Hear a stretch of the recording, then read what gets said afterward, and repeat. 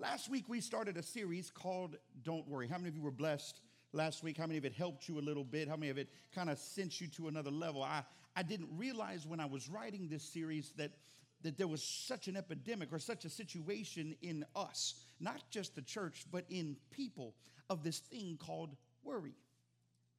I didn't realize how much anxiety and depression rides in people. Pastor, I'm not depressed, but you have anxiety. Or I don't have anxiety, but yet you worry. Pastor, I don't worry. I trust God for everything. Until I tell you that someone's in the parking lot lighting cars on fire. Then you worry whether or not it's your car. Y'all know what I'm going at here. You see what I'm saying? It's amazing to me how we think sometimes. We allow thoughts to come in and rob us of what God wants to do in us and through us through worry. He doesn't have to come in and destroy your world. He just has to put a bump in your world. Come on, work with me for a second. He just needs a speed bump in your existence. That's all he has to do to create all kinds of confusion and worry and doubt and anxiety, which leads to depression. And so last week we started a series called Don't Worry. And I didn't realize how many people need this, but I believe last week we started on a journey. I believe last week, by the response to the altar call at the end of service, I believe we nailed something that is going to literally change the course of how we walk as believers. But I need to say this as a sidebar. In order for us to do this, you're going to have to walk it. Because preaching without you walking it is just opinion. And I hope you didn't wake up this morning, get dressed, fight with your children or your spouse, amen, right on the way to work, or right on the way to church, have to deal with the people who didn't want to drive as fast as you wanted to drive this morning, amen, or you didn't get your coffee, so you're still frustrated because you don't have your caffeine in your system yet. Can I get an amen from somebody? Amen. Okay, all those things. Hopefully you're ready to receive this, because I need us to go forward in the things of God, not just sit in churches. So before we get further, let me give you the definition of the word worry. And so many people, when they read this definition, they go, that's not me. Watch this. Mental distress or agitation. Anybody ever get agitated? Come on, y'all. Some of y'all smiling, but you won't lift your hand. No, raise your hand. Just own it. I get agitated, Pastor. Mental distress or agitation resulting from concern, usually for something impending or anticipated. I was reading that word anticipated, and I wanted to add a word into that definition. Something impending or anticipated or assumed. Because I've learned some things over the last week that 90% of what we worry about is made up in our heads and is not even reality. It is things we fear that have not manifested yet. So we worry about things that do not exist. And let me help you with something. The more you worry about things that don't exist, they'll start to exist. I tell people this all the time. If you're looking for something hard enough, you'll find it. If you believe something big enough, you'll find it at some point in your existence, because you will dig and dig and dig and dig until you find a smell or a sniff or an inch of something. Oh, there it is. I found it. We live our lives based on the assumption that we know, rather than the truth that is the truth, that is the truth, that is the truth. Somebody says, well, I walked into the church today and I saw Pastor, look at Pastor Tiffany, straight face. They must be fighting. I don't know if I can go to this church. I mean, the pastor and his wife are arguing and they're not happy with each other, and how they're going to lead us. And we're going to have to look for another church, because, I mean, how can we be under pastors that argue and maybe their marriage is going to fail. They're filing for divorce. When the only thing that was going on, I got a whole bunch of definitions I can throw at you right now. She moved my toothbrush. Work with me for a second. Or she took my toothpaste and moved to the other side of the countertop. Look at the men who are laughing right now. They're like, amen, preach, Pastor. Or she took my screwdriver and put it in that magical drawer in the kitchen, the everything drawer. Babe, you see my Phillips head? Nuh-uh. Nuh-uh is translated, look in the drawer in the kitchen, because that's probably where I put it. Or it's all in the garage. Babe, what happened to all the stuff that was in the living room? I put it away. Walk in the garage. That's not away. That's in the garage. I told you, I put it away. Okay. So it's amazing to me how many things we'll worry about based on assumptions. We'll worry about things that really don't need to be dealt with. I was talking to Tiff just yesterday, and this is something that God's kind of laid on my heart in the last couple of weeks. And I have a staff. I have a Moses staff. That's not a literal one. There's not one in my office, but God's given me a staff to lead my family. You're going to catch this in a second. On that staff, etched on that staff is Brian's name, Tiffany's name, Judah, Hope, Love, and Asher. There is not room for anybody else's name on that staff. But Pastor, we're your sheep and you're our shepherd, and can't you put us on your staff? No. Because that will create a worry in me that is not supposed to exist in me. As a shepherd of this house, I'm supposed to take you to the Father and hand you to the great shepherd, not carry you till we get to the other side. See, so many times we don't hear this in the church because everybody thinks that the pastor is supposed to carry you. No, I'm supposed to get you to the Father so you can live your life. I don't need to go home and worry. I got enough worries for myself. I got a daughter named Love. Amen. That's enough. It's enough worries for itself. Why you always pick on Love? Because she's not in the room yet to hear it all yet. And when she gets there, then I'll pick on Asher. Then when Asher gets in here, I'll pick on the whole clan. Until that point, I'm working the details. Judah's sitting right there, so I'm not picking on him. Because, Dad, come on, Dad, seriously, Dad, what did I do wrong? Dad, see, worry. Now I've birthed worry on a Sunday morning. Okay, so here's the truth. We all deal with worry, but how many of you really understand that worry is not God's plan for your life? I'm going to go preach that to the wall real quick, because I'm going to get more out of this wall than I got out of you. How many of you know that worry is not God's plan? So why do we accept it? Because if we accept worry, then we tell God that our plan is bigger than his, that your thoughts are greater than his thoughts, that your ways are greater than his ways. How can God be what he wants to be in your life if worry outweighs him? Worry is not God's plans. Worry will rob you of the best parts of the life that God has just for you right now. I said this a couple weeks back. It's amazing to me how we tend to postpone God to do his greatest till we die. Well, I just can't wait till I go to heaven. Just can't wait till I've heard people tell me that. I can't wait to be with Jesus. So what are you doing here? That would beg the question is, does God have any relationship with you here? And if he doesn't, why doesn't he? Because if you're waiting to get to heaven to see him face to face, I hate to break it to you, the Bible says heaven has come to earth. You could get it right now. Okay, sidebar. I'm not going back 3 weeks and preaching all over again. So today, before we even get started, I need you to know that everything is going to be all right. In fact, Bob Marley in church said it just like this. Come on, give me some audio. Y'all know this one. Don't play. Don't worry. Y'all don't want to sing in church now. About a thing. Because what? Every little thing? Every little thing gonna be all right. That's another prophetic song right there. Don't worry about a thing. Why? Every little thing gonna be all right. I won't worry. Don't worry about a thing. Because Every little thing gonna be all right. some of y'all need to get this in your spirit. Don't worry. So last night we talked about don't worry, be happy. This I need you to know that you need to worry about a thing because every little thing is going to be all right. And you go, but Pastor, I don't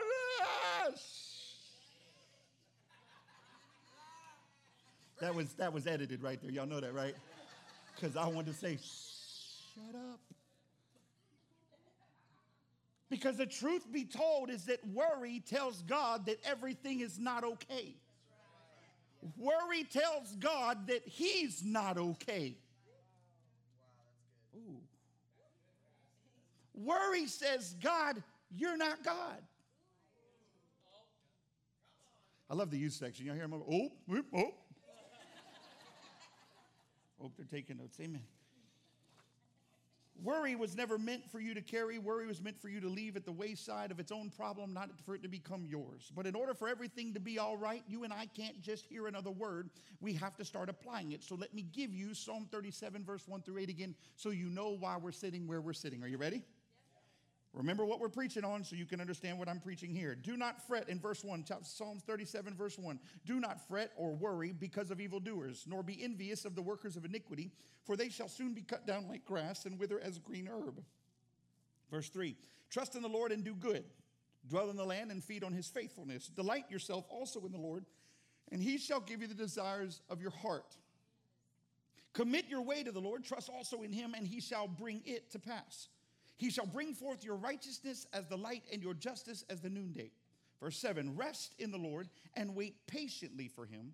Do not fret or worry because of him who prospers in his way, because of the man who brings wicked schemes to pass. Cease from anger, forsake wrath. Do not fret, it only causes harm. Look at your neighbor and say, don't worry about a thing. I'm just kidding. So last week we dealt with the verses 1 through 3, and we discovered that the first 3 steps to breaking the spirit of worry was, number 1, to trust. And I gave you the definition of that is typically to just put your hope in, but there was another definition that says a trust or an investment. Trust is not something you hope for. Trust is something you invest into. Trust is something you're willing to apply your life to, not something you're willing to hope might happen one day. Okay, so there's an investment in there. Then it says to dwell, to take residence. Don't stop visiting the place without worry. Dwell in the place without worry. Take residence in that neighborhood. Y'all know what I'm talking about. It's like when you move into a nice house, you tell everybody where you live. But when you don't live in a nice house, you don't tell anybody where you live. Work with me for a second. When you move on up like the Jeffersons, you tell the world. But when you're not happy with where you are, you don't tell anybody where you've been. Well, I don't tell everybody I live in that neighborhood over there because they're going to think I'm poor and poverty. I'm more worried about what everybody thinks about me. They're going to think all kinds of stuff. And if I don't have the great things, and all that stuff, all that worry. But when you move on up, you're like, man, look at this house. Look at the pictures. Look at the pictures. I post it all over Facebook and let the world see. Y'all know what I'm talking about, right?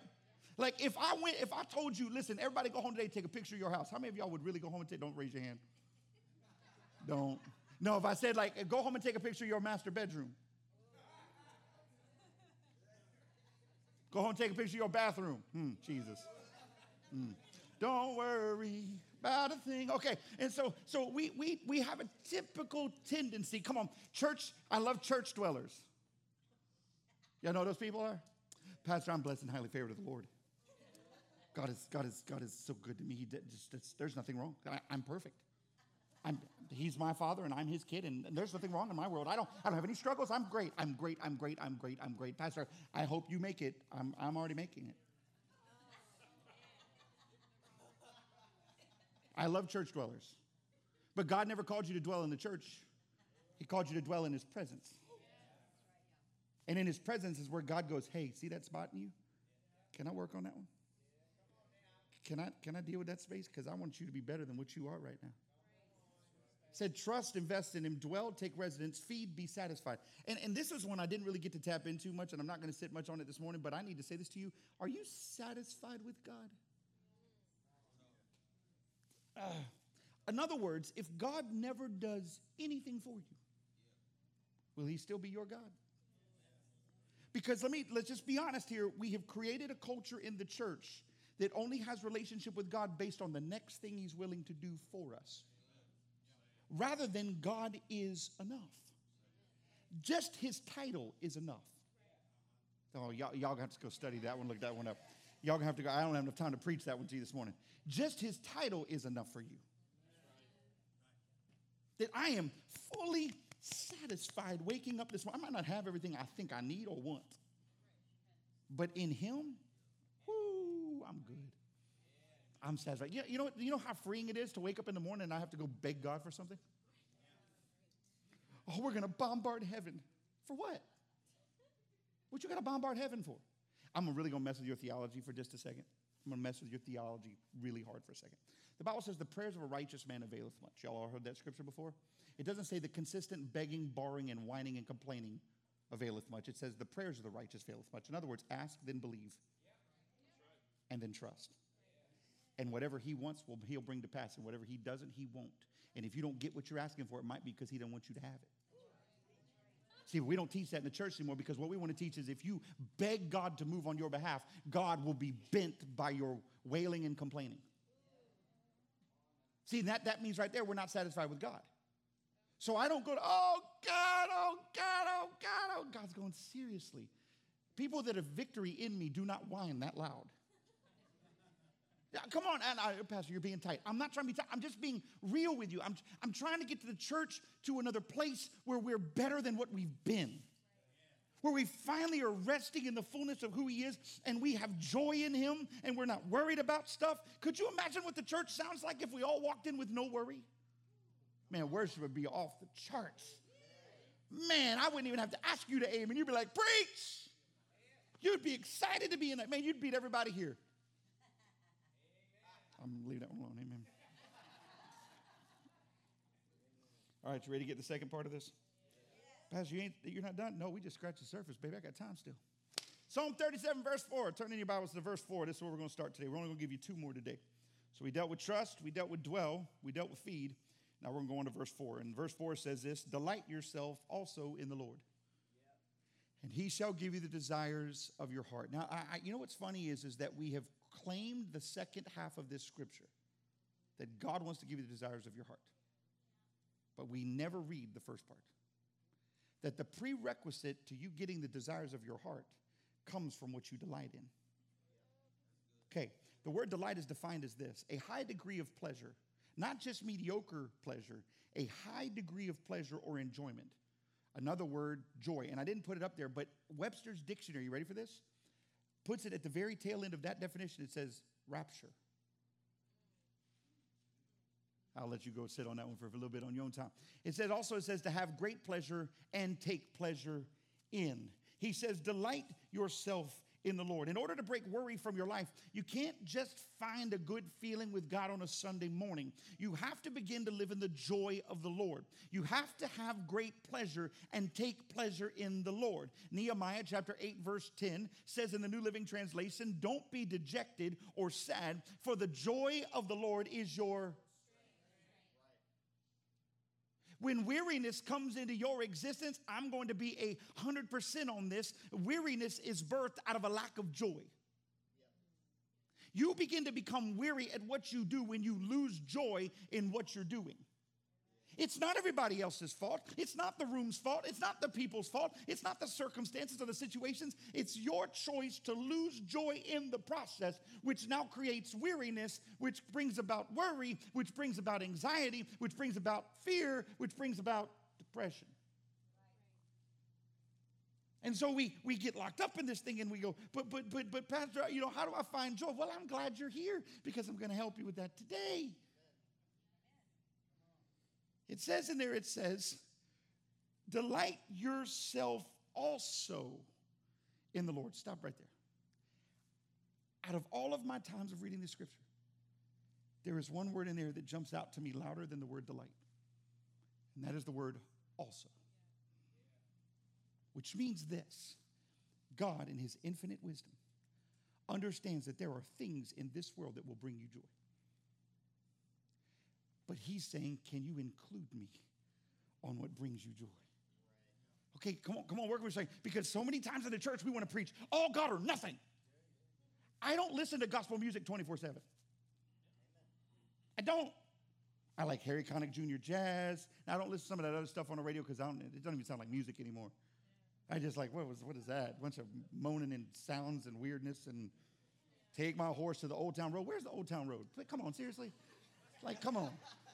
Like, I don't even know what you're talking about. Some of you are like, what is that? Exactly, that's what I said until my kids like, Dad, listen to this jam. I'm like, what is that?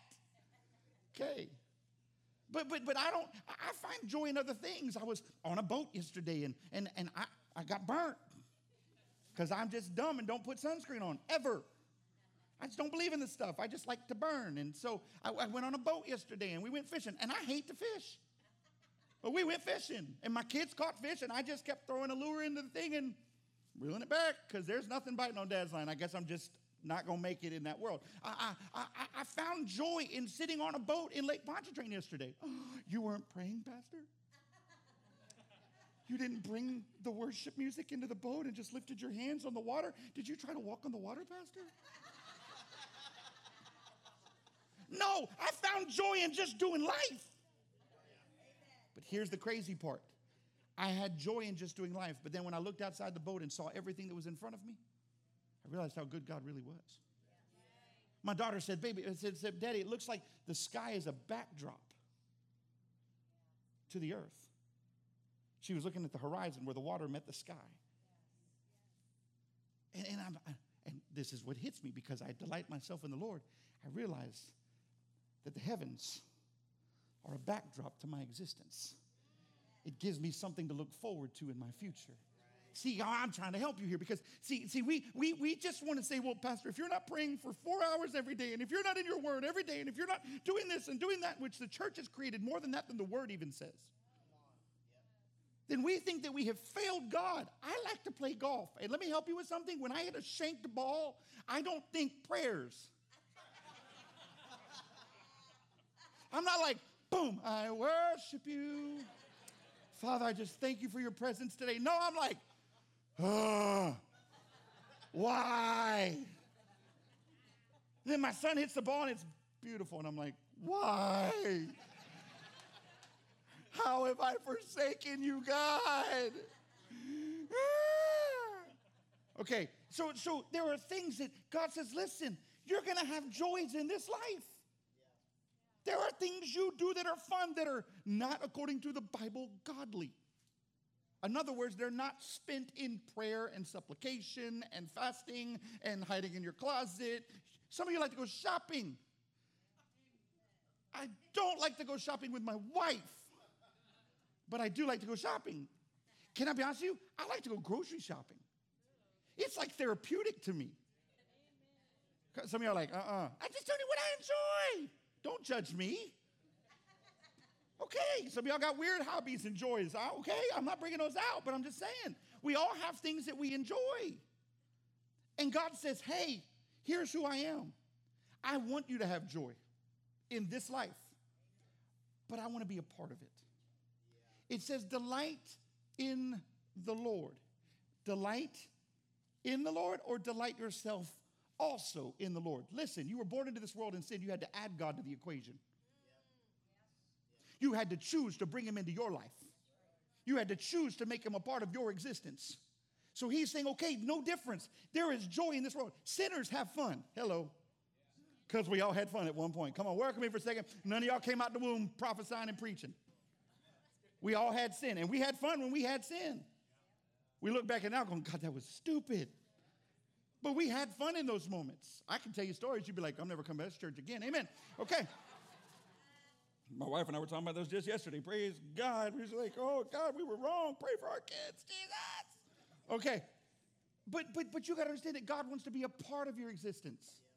He wants to be a part when you start to worry, not put in the depths of despair in your worry. Delight yourself also in the Lord. In other words, God is not mad when other things beside him bring you joy and pleasure. This life should bring you joy, but without God, the fullness of joy is not fulfilled. The sinner finds joy, but in Christ we have greater joy. Let me prove it to you. Psalm chapter 16, verse 11 says, in your presence, whose presence? In the presence of God is what? Fullness. In other words, there's nothing missing. There is the full embodiment. In other words, if all of your joy comes from the world, you're missing a big piece to it. But when God comes in on the scene, whoo, there it is. So when you start to worry, you understand that the joys of the world are all you're grabbing a hold of. But when God comes in, he now brings the fullness of joy, therefore worry has to leave. Okay. In your presence is fullness of joy, at your right hand are pleasures forevermore. And I love what that says there because it kind of states that we need to be closer to him than we are to the things of the world. Okay. So let's go back to verse 4. It says, delight yourself also in the Lord, and he shall give you the desires of your heart. How many want the desires of your heart? Good. You want the desires of your heart. Now, here's a good question for you. Have you checked to see if the desires of your heart is in his heart? Ooh, got tight in the room real quick. Got real tight. Pastor, don't take my desires. Don't take them. I'm not taking them. I'm just trying to qualify them. Because a lot of things that we say are the desires of our heart are really the desires of our flesh. And with or without God, those are things we'll pursue. What I'm talking about are the desires that it's going to take God to get. Those are the things that God wants to do in your life. The things that require only him and not you. God says, and I'll give you the desires of your heart. Those are God-given birth desires in you that he placed in you that you can't get on your own. You couldn't get salvation without Christ. You can't get to heaven without Christ. How are you going to get the fullness of joy without God? You're not. So he says, delight yourself also in the Lord, and then I'll give you, I'll bring it to you, I'll hand it to you on a silver platter, the desires of your heart. In other words, when you start living your life for God, you stop chasing the things of the flesh and start running after the things of the Spirit. He doesn't want to give the desires of your flesh, the desires of your heart. Those desires are birthed in our hearts when we find pleasure in God and not everything else. Stop limiting the blessings of God to material things. Okay, can I take a pastoral sidebar for just a moment? Just a moment. Can we stop as a people, always only giving honor to God when something material shows up in our existence? You didn't tell me how good God was until you got the key to that house. You didn't tell me how good God was until you got the keys to that new car. You didn't tell me how good God was until you got that promotion on that job. You didn't tell me. See, and this is what we've done in the church. We've made God's goodness based on fixing us rather than our delight in him. Can I help you with this? Finding delight in God is what brings about the blessings that you can't make happen. Every time in my life that things have happened that were amazing promotional moments in my life were not because I was creating moments, but because I was delighting myself in the Lord, and he made a way where I didn't even see it coming. But let me help you with something. If you keep manufacturing your pathway, I promise you the concrete will crack at some point. Why call on him once the concrete is cracked? Why don't you just let him live with you and let him lead you in the right path so that you walk in the fullness of everything he has for you? The desires of your heart, please stop making the desires of your heart stuff. You can't take it with you. You know what the desires of my heart are? This is one of my biggest ones. That my kids, all 4 of them, will love God with all their heart, mind, soul, and strength. So that when I'm done here, they will continue to run the race that's before them. That is a desire of my heart. Why? That has nothing to do with Brian. It has everything to do with. See, that's the desire of your heart that he's talking about. Stuff that you find in him. How many of you know what God wants to do in your life? This is the crazy part. Most believers today don't even know what God wants to do in their lives. He has plans to prosper you, even as his soul prospers. You can't even fathom the amount of blessings that God has for you because we're too busy worrying about what we don't have. So we can't even see what he has for us. We're too caught up in what we don't have. Well, I don't have this, and I don't have that, and I don't have this, and I don't have that. But what do you have? What do you have? And if you can't find anything in your existence to talk good about, just take one big, deep breath and find out how good God is. Because you're not dead. Some of y'all in this room should have been. Maybe more than once. Locked up, whatever. But you're here, you're breathing. That's a good thing. Delight yourself also in the Lord. When was the last time you had delight in God? When was the last time you found great pleasure in God? When was the last time you took pleasure in God and in the things of God? He says, and out of that delight, I want to give you the desires of your heart. You get anything out of this yet? Yeah. Good. Let's go to verse 5. And this is going to get a little weird. I'm going to prepare you ahead of time because when I wrote it, it's going to come off. And some of you are going to laugh. Some of you are not going to catch it. Some of you will. And I went to my wife and I said, am I going too far? She goes, nah, go ahead and do it. You're in trouble. Amen. If you get mad at me, call my wife. She'll talk to you. Amen. There it goes. It says in verse 5, it says, commit your way to the Lord. Trust also in him, and he shall bring it to pass. The word commit means to hand over. As for safekeeping or charge, to entrust. Hand over everything you are to the Lord and trust him with it. Okay. Now I got to stop here because this is a hard one. Because do we trust people? Work with me. Y'all, we trust people. No, you don't. You don't. What was it? We were at this fishing rodeo yesterday, and my daughter's in front of me in the line, and she was kind of quasi in the line. You know what I'm talking about? She's kind of like in the line, but not in the line. And she's standing there, and a dude just kind of walks in front of her. Cut. And I politely looked at her and said, it's your fault. She said, why? I said, you weren't in the line. You were quasi in the line. You didn't take any position. You were just kind of hanging out. You're going to catch this in a second. Okay. You weren't committed. You were just hoping that the line would move and you could move with the line. This is the problem in the church. God says, commit your way. But what does commit mean? To plant yourself. To take root in the thing. Don't kind of hang out beside it so you can dip in and dip out when you want to, but to really take the position of this is who I am. He says, commit your way 100% to what? The desires of your heart. Your stuff, your pleasures, your needs, your wants, your worries. Because let me be honest with you. The only reason worry comes into the heart of a believer is because we're more committed to worrying about things than we are to believing that God is everything. That God has everything, that God's in control of everything, that there is nothing that happens under the sun without his permission. See, and this is like, okay, we can get into the news, we can get into culture, we can get into politics, we can get all stuff. Pastor, we're going to hell. We've been on a steady descent since Christ went to heaven. Yeah, somebody says, when's the end times? Baby, the moment Jesus left the earth, we enter the end times because it is all preparation to the final day. Stop asking me when the day is. You're already there. Get your mind right. Get your heart right. Get your life right. Win your lost. Win your neighbor. Let's do it. Let's stop waiting until the trumpet sounds and be like, oh, God, my neighbor. Oh, I'm sorry. But let's just go.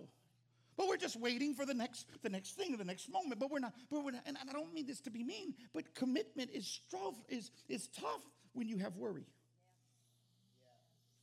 I'm learning that the reason we're not committed anymore is because we're more worried about things than we are trusting God. Don't commit yourself to me. I'm human. I make mistakes. You're human. You make mistakes. I said this to somebody one day, and I think I've said this to you a couple times, and I have this weird motto that I probably shouldn't say in public, but I do say it because it's what saves me in the long run. And don't be offended by what I'm saying here, because everybody wants to get offended when I say certain things, and Kirk's probably going, don't say it. Everyone is stupid. Pastor, how dare you say everybody's stupid? No, let me help you. I'm going to tell you why God laid this in my heart. He said, because you walk in the room without having to qualify people. You allow them to be them. Watch, we walk in the room and expect everybody to be perfect. Well, Pastor Ben and Kate are on the platform. They should be. Pastor Brian's behind the pulpit. I mean, he's the pastor of the church. I mean, he must wake up with at least 50 angels every morning. At least. Because I got 4 kids and a wife, it's like 300. Amen. But every morning I wake up and the angels pick me up out of my bed and set me on my feet.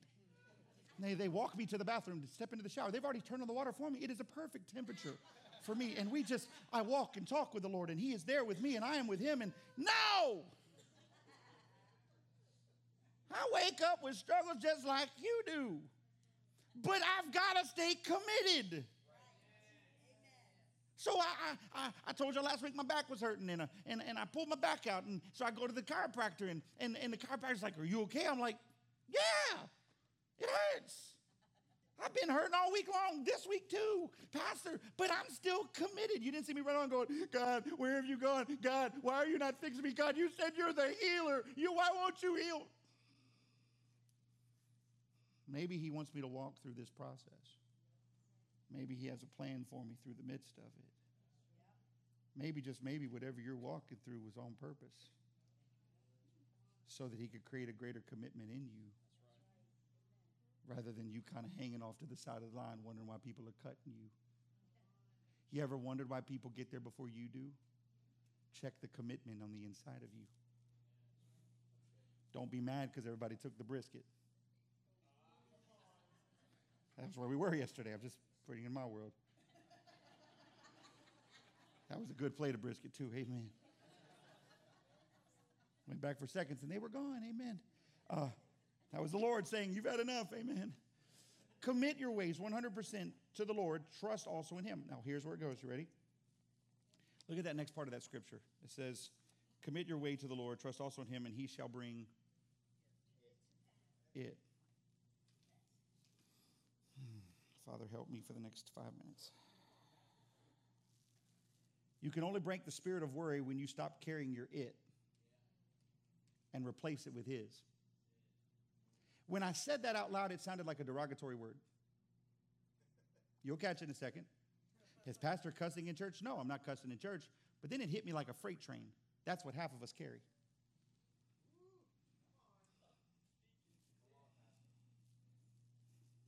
No wonder it doesn't smell good. Because we're carrying things that we were never meant to carry. He says, put that scripture back up there for me. Throw it back up there. Commit your ways to the Lord. Trust also in him, and he shall bring it to pass. Can I say it this way I feel it? Don't get mad at me. Are your hands? No, yeah, see, you said it, I didn't. What's in your hands? So when he brings what he wants to bring into your life, can he put it in your hands? Or is it filled with your its rather than his? Worry is not his. That's yours. That's yours. That's not his. And he goes, if they just lay it down, I could fill their hands. But they keep picking that up. Pastor, just say the word. No, because I'm not trying to say it. Just the way it came out. And I'm looking at my wife and I said, baby, if I say this in church, they're going to think I'm trying to cuss. She said, but it's truth. See, we don't want to talk truth in the church anymore. We want to be religious and spiritually correct rather than really say the truth of what we deal with, what no one will talk about. Some of y'all are carrying some it. And you're coming into church and going, and God's going, put it down. I'm trying to fill you up, but I can't because you keep carrying the conditions of life rather than conditions of the heavens. I don't understand why I can't get out of bed because you crawl in it and you choose to.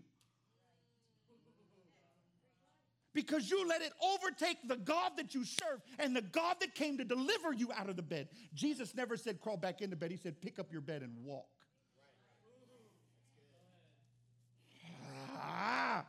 Because see, nobody wants to do this anymore. Everybody wants to be light and fluffy and good game and slap you on a butt and send you home. It's robbing the church. And I've learned this. I'm not in this to be your friend.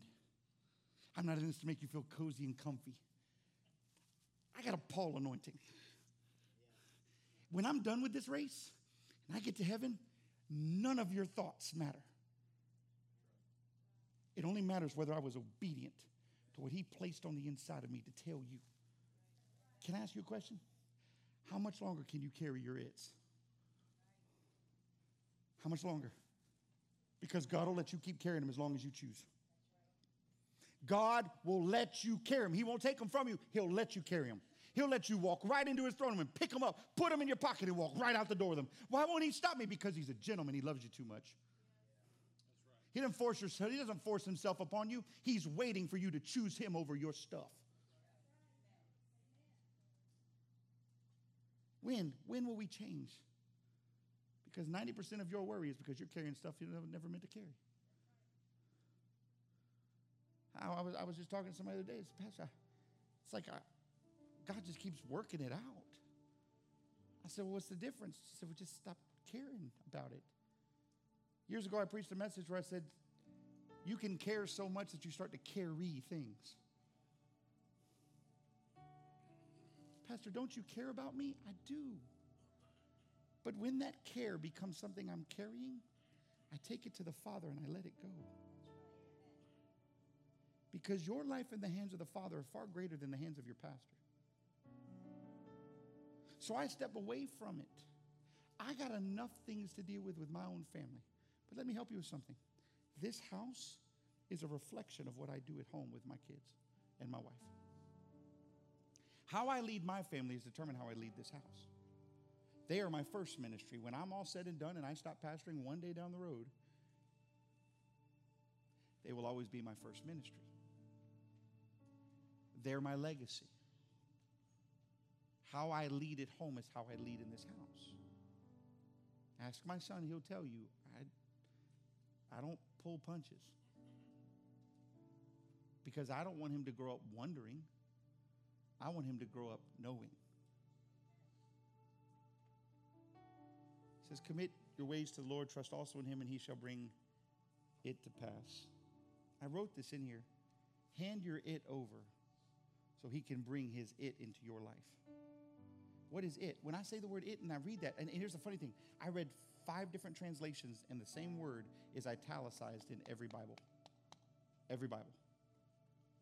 What? Why, God? Why is it every translation that word it is italicized? Because that word is everything you can't create. Oh, you're going to catch this in a second. How many of y'all got things in your life that you've been worrying about you can't seem to fix? You try and you try and you try and you try and you try and you try and you try, but it doesn't fix. God, winner. God says, here's how we're going to do it. Commit your ways to me 100%. Commit your way. Commit your lifestyle to me. Trust me. Trust me. I got you. And I will bring everything you can't do, which is so much more than you think you can do, to you. I get excited when I read the word it because I realize there's things that I have not received yet. Y'all missing. I got joy right now. I'm like, whoa, I want to run. Because there are greater things ahead of me. And I think I've experienced some crazy stuff. But I got greater things. How can you worry when you know you got greater? Oh. Commit your ways to the Lord. Trust also in him. And he shall bring it to pass. It goes on in verse 6, and this is where we'll close. He says, he shall bring forth your righteousness as the light, and your justice as the noonday. And this is the way I translated this as I was reading what God laid on my heart. He's going to cause your cloudy days to become sunny ones and bring you victory before the noon hour. In other words, you won't have to wait for it. It will find you before the sun sets. I don't know about you, and I've got one more piece after this next week. But I tried to sit all week in just the 3. Trust, dwell, and feed. And I want to be very honest with you, it was difficult. But I have to tell you, my mind was more focused all week long. That when something would happen at the house, I could speak to it rather than freak out in it.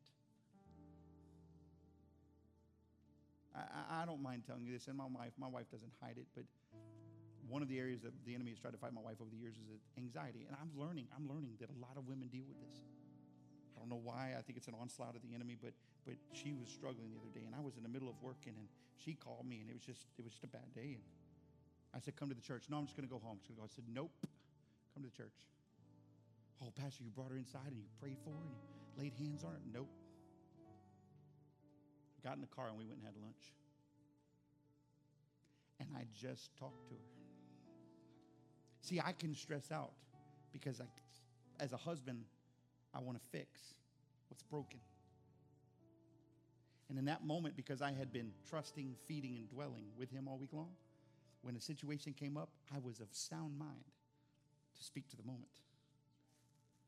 And it wasn't like, well, if you did this, and this wouldn't happen. It was, hey, baby, you and I both know that this is not God's plan for you. We had lunch, and we cut up and laughed. And I said, well, you know what? You're a Saints fan. Let's go get you some Saints gear. Because shopping is her. She likes that. She's like, no, watch. Come on, work with me. Babe, we can't spend any money. Yes, we can. Oh, no. We're going to find you something, Jack. And we walked in. We couldn't find her the shirt she wanted. Asher found her this hat. It's got like a glittery Saints logo on the front of it. Her eyeballs got this big. She put it on. It didn't fit. I had to tighten it up, put it on her head. And what I was trying to do was help her to see that whatever it was not bigger than the God that we serve. She went home and everything's fine. Why am I bringing you that piece? Because I need you to understand that most of the time we tap out when worry comes in. But when we trust, dwell, and feed, on who God is, we won't tap out. We'll stay in and watch the worry go away. But once we've trusted, dwelled, and fed, we must delight. That means find joy. We must commit, hand it over. The next time worry comes in, will you just drop it? Nope, nope, nope, nope, nope, nope, nope, not for me. Don't cuddle it. Don't pet it. Don't hand it to your significant other or spouse. They don't want it either. Let it down. Let God have it. Trust, dwell, feed, delight, commit. Next week, I'm going to give you the last two. I promise if you'll start walking in this, you're going to see worry leave your life. That's what the word says. This is how we'll do it. Don't do it because I'm asking you. Do it because the word declares it over you. To trust, to invest in, dwell, take residence, feed, be satisfied, delight, find joy, commit, hand it over. Whatever you've been carrying, hand it over. And then we can leave worry behind. Everybody stand to your feet.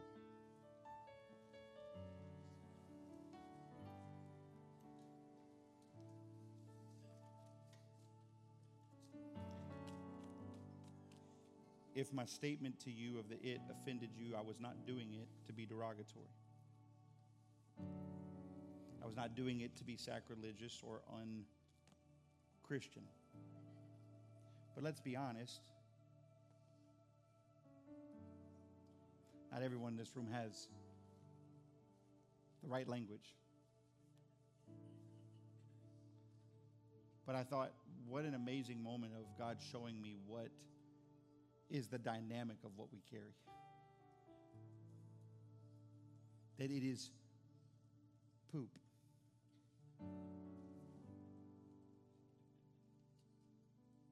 Aren't you tired of carrying that? Okay, I'll give you one more piece. Tiff and I were in the car and we were talking, and I said, when I was younger, the girls I dated, they cheated on me. I said, when we first got married and you were doing hair, and of course there's no schedule to doing hair, just when you're done, you're done. And you would tell me you were coming home at a certain time, and then that time would come and go. And then I couldn't get you because you couldn't have your phone at the counter, so you had to put your phone away, and so I couldn't get a hold of you. And so then the thoughts would come in, and, well, maybe this is going to be like what it always was. Come on, somebody work with me in this room because y'all know what I'm talking about. And I told her, sitting in the car, I said, in the very beginning of our marriage, the enemy tried to fight me in this area to make me believe that you were no different than my past and create worry in me and distrust in me. Which, if I don't trust you, then I don't trust the one who created you. Because the Bible says the man who finds a wife finds a good thing, and you are my wife. And if I choose to lack trust with you, then I choose not to trust God as well because you are his daughter. I'm just trying to give it to you. He gave it to me. So I'm sitting in this moment. She looked at me. She goes, "Are you serious?" I went, "Yeah. I had this issue. Why didn't you ever tell me?" Because I didn't want to breathe life into something that I knew had no root in me. So I chose to go to God with it rather than come to you with it. She said, "Do you ever have a problem with it now?" I said, "No." And I said, "To be honest with you," and I'm not trying to be rude when I say this, I don't care. She said, "You don't care?" No. Because I know who God is in my life. And it is out of my trust and my relationship with him that makes me cherish and honor and love you. Therefore, I'm never going to give you a reason to. Pastor, how can you say? Because I've just figured it out. I'm going to feed on his goodness. I'm not going to worry. How many things do you carry like that? You get up on a Monday morning, you're worried about what's going to happen when you get into work. You're worried about what the boss is going to say. You're worried about what a coworker said about you. You're worried about this. You're worried about that. You're worried about how much finances are going to get met. Are you worried how the bills are going to get paid? You're worried how you're going to make it. Stop it. You are limiting God from moving. You are putting handcuffs on God and saying, "God, I am bigger than you are." Trust in the Lord. Trust in the Lord. Trust in the Lord. Rest in the Lord. Find peace in the Lord.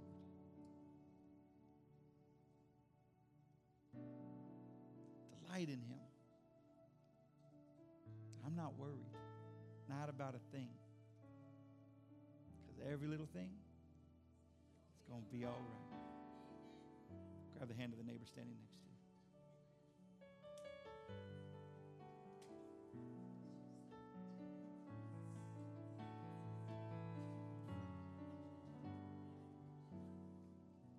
So it's like, you know, some of y'all, if you're a Saints fan, raise your hand. Okay, you're a Saints fan. If you're not a Saints fan, raise your hand. Is that Joshua or is that Peter? Which? Oh, it's all the whole row. Okay, got it. I thought it was funny because, you know, I've been listening. Yeah, y'all know. You listen to radio, you listen to the commentators, and they're like, oh my gosh. My wife's going, oh my God. And I'm like, babe, it's just football. It is not just football. It's God's team. Oh, Jesus. The same team that used to have the chief voodoo witch doctor pray a blessing over the field before they... Yeah, go ahead. No, we'll just stay on the other side. Thank God we've been vindicated from that season of our lives. Amen. No wonder we put paper bags over our heads for seasons. Amen. Okay, but wait, hold on. Don't get offended with me. I still root them on. Shush up. And so we're sitting there, and I haven't even thought about it all week long. Tiff's calling me. She's like, babe, what do you think? What do you think? You think we're going to be okay? And I'm like, first, number one, I don't care. But number two, yeah. Because it's not who's plays, it's who shows up to play. And so I was watching something on ESPN the other day, and it says that the Cowboys better watch out because the Saints are not playing for a Super Bowl. They're playing for a game. Just one. They're playing each game. They're not playing for the final. They're playing until Drew comes back. That's the whole thought process, right? And I thought about that for a second. I was like, oh, that's prophetic. How many of us are playing for the end result rather than for today? You would play a lot harder and a lot better if you just played for today. Stop praying for the end result. I want to get to heaven. It's all going to be better. No, I'm playing for right now, Jack. Because I'm not promised tomorrow, but I am promised this moment I'm standing in right now, baby, and I'm going to play my best. Get the hand of the neighbor, squeeze it good. For the next 60 seconds, pray God's best over them right now.